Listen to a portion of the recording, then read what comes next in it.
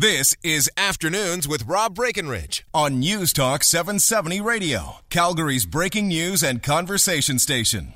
So a lot more still to come in this hour, more time for your calls and your texts. But as mentioned, I want to start with this very tragic story out of Portland, Oregon.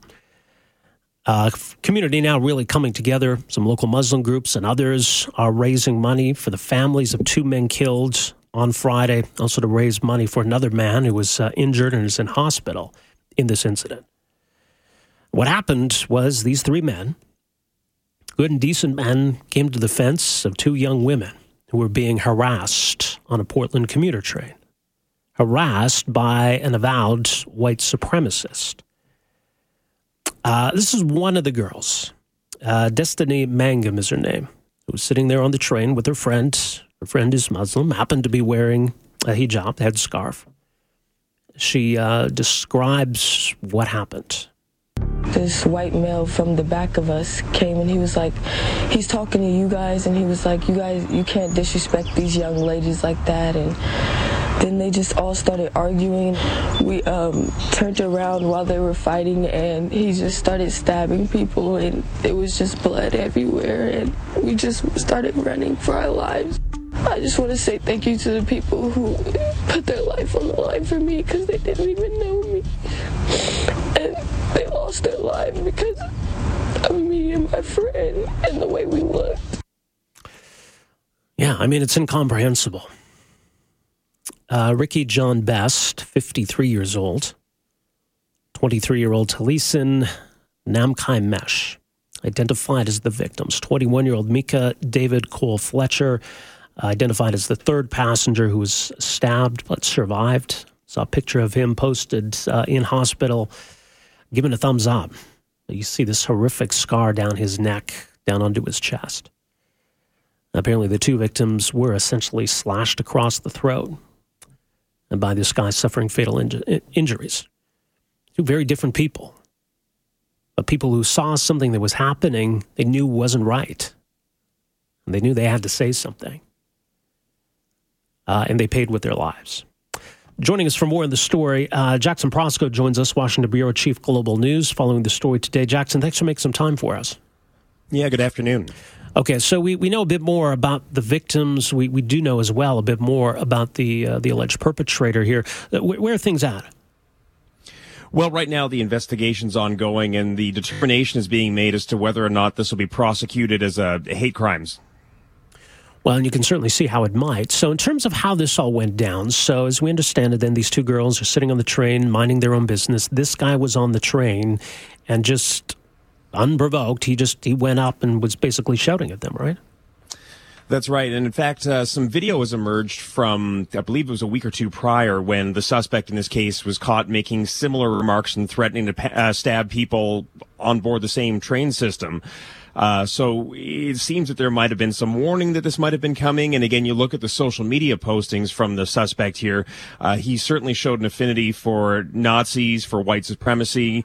So it seems that the warning signs may have been there.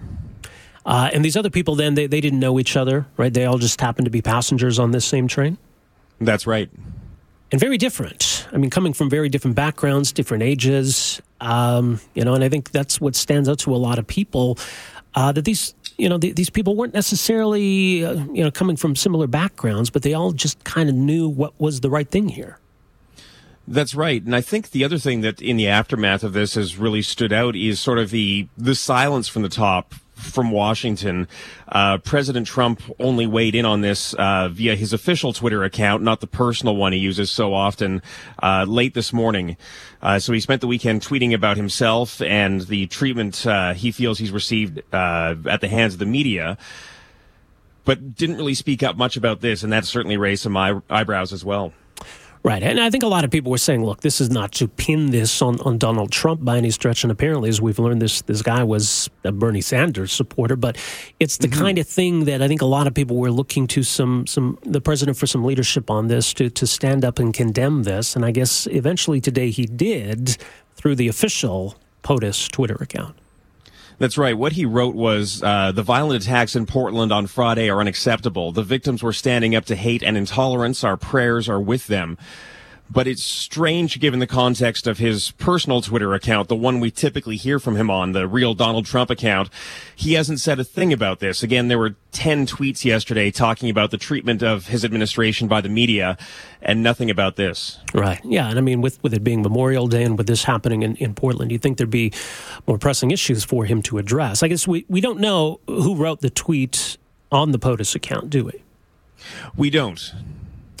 Okay. But I will say that it came down while he was in the middle of delivering a speech at Arlington National Cemetery for Memorial Day, so odds are it was written by a staffer and not the president himself. Right. Well, I mean, regardless who wrote it, it certainly needed to be said. And so in that sense, credit where credit is due. So talk about the money that's being raised. Now, what do we know about some of these fundraising efforts? Yeah, there's several GoFundMe and online fundraisers taking place right now to raise money for the families here, to really acknowledge the fact that they were heroes who stepped up at a time of great danger to themselves and stepped up for what they felt was right and stepped up for American values. Right, to raise money for the families. I suppose also the potential that there's any kind of healthcare costs for the third individual. I think there's the fundraiser to raise some money to cover those costs. Is that right? Exactly. I mean, I think it's really a picture of a community that's coming together here in the face of an absolutely horrific act.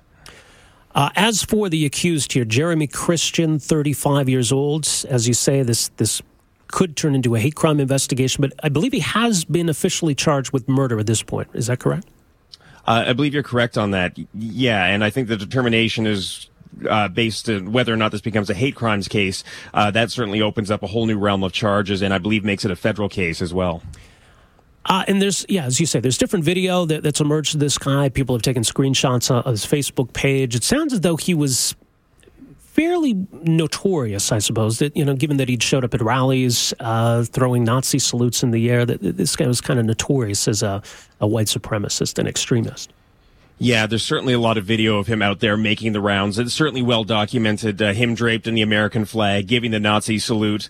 So that stuff is certainly out there, and it's certainly what's building the case in the eyes of law enforcement that this could be a hate crime. Indeed. All right, we'll see how this all plays out going forward. Jackson, thanks for making some time for us here. Appreciate this. My pleasure. All right, that's Jackson Proska, Washington Bureau Chief for Global News, following this story today. So 35 years old Jeremy Christian, at this point charged with 2 counts of aggravated murder, set to be officially arraigned tomorrow, could face additional charges. According to the New York Times, authorities said Mr. Christian had a history of making extremist statements on social media, was ranting at and talking disparagingly about the 2 women on the train, one of whom was wearing a hijab. So you heard that clip of Destiny Mangum, 16 years old, who herself is not a Muslim. Her friend is. So just, the appreciation that these people were willing to step up and help them out, that 2 of them paid with their lives, is so tragic. As she said, and a lot for her to bear. Almost feeling some responsibility for this, as though they had anything to do with it. They were sitting there minding their own business, doing nothing to warrant any of this. So it is pretty troubling. Just the fact that this would happen, the fact that you'd have somebody like that who thinks it's appropriate to act this way to other human beings.